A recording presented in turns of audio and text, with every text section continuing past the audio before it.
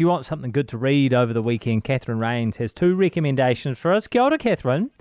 Good morning, Jack. Let's begin with The Fear Index by Robert Harris. So this starts around a real-world premise, which is around the 2010 flash crash, where the United States stock market just crashed and the Dow Jones lost 1,000 points, or about 9%, and then recovers the losses within minutes. So it kind of has a plausibility of this scenario in that world of high finance and market prediction and manipulation, and then you've kind of got the other side of it, where high science and artificial intelligence and machine learning algorithms.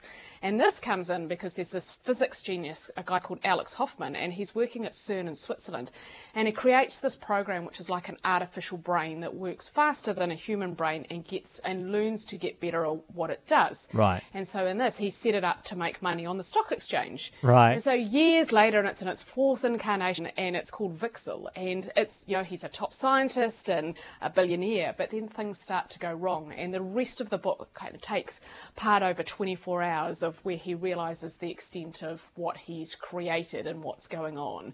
And it's really engaging, and there's these unexpected directions that it goes on, and there's some fantastic characters in there, and And it feels, you've got to suspend a little bit of belief, but it feels like there's a kind of plausibility about the fact that this could happen. Right. When you look at how far we've kind of gone in, even 5 years of sort of AI and that sort of stuff, it doesn't really feel like it's 1,000 million miles away that it could have been. So, to be clear, the stock market crash and recovery did happen, but so that's a real life event that happened, but this is a work of fiction that builds off that. Absolutely. So It sort of starts with that scenario and then takes that scenario and takes it kind of 1,000 kilometres away from where it was. But it's kind of like just at the back of your mind, you're kind of thinking, it's not a huge jump to think that sometimes the creation of these things could happen. Yeah, nice. You've got the new book by Greg Hurwitz as well, the latest in the Orphan X series. And I was being a bit mean earlier because I know these are like incredibly popular, thrilling adventures, right? I'm not denying that for a moment, but every time I read anything about Greg Hurwitz and Orphan X, I can't help but smile at his protagonist's name, Evan Smoke.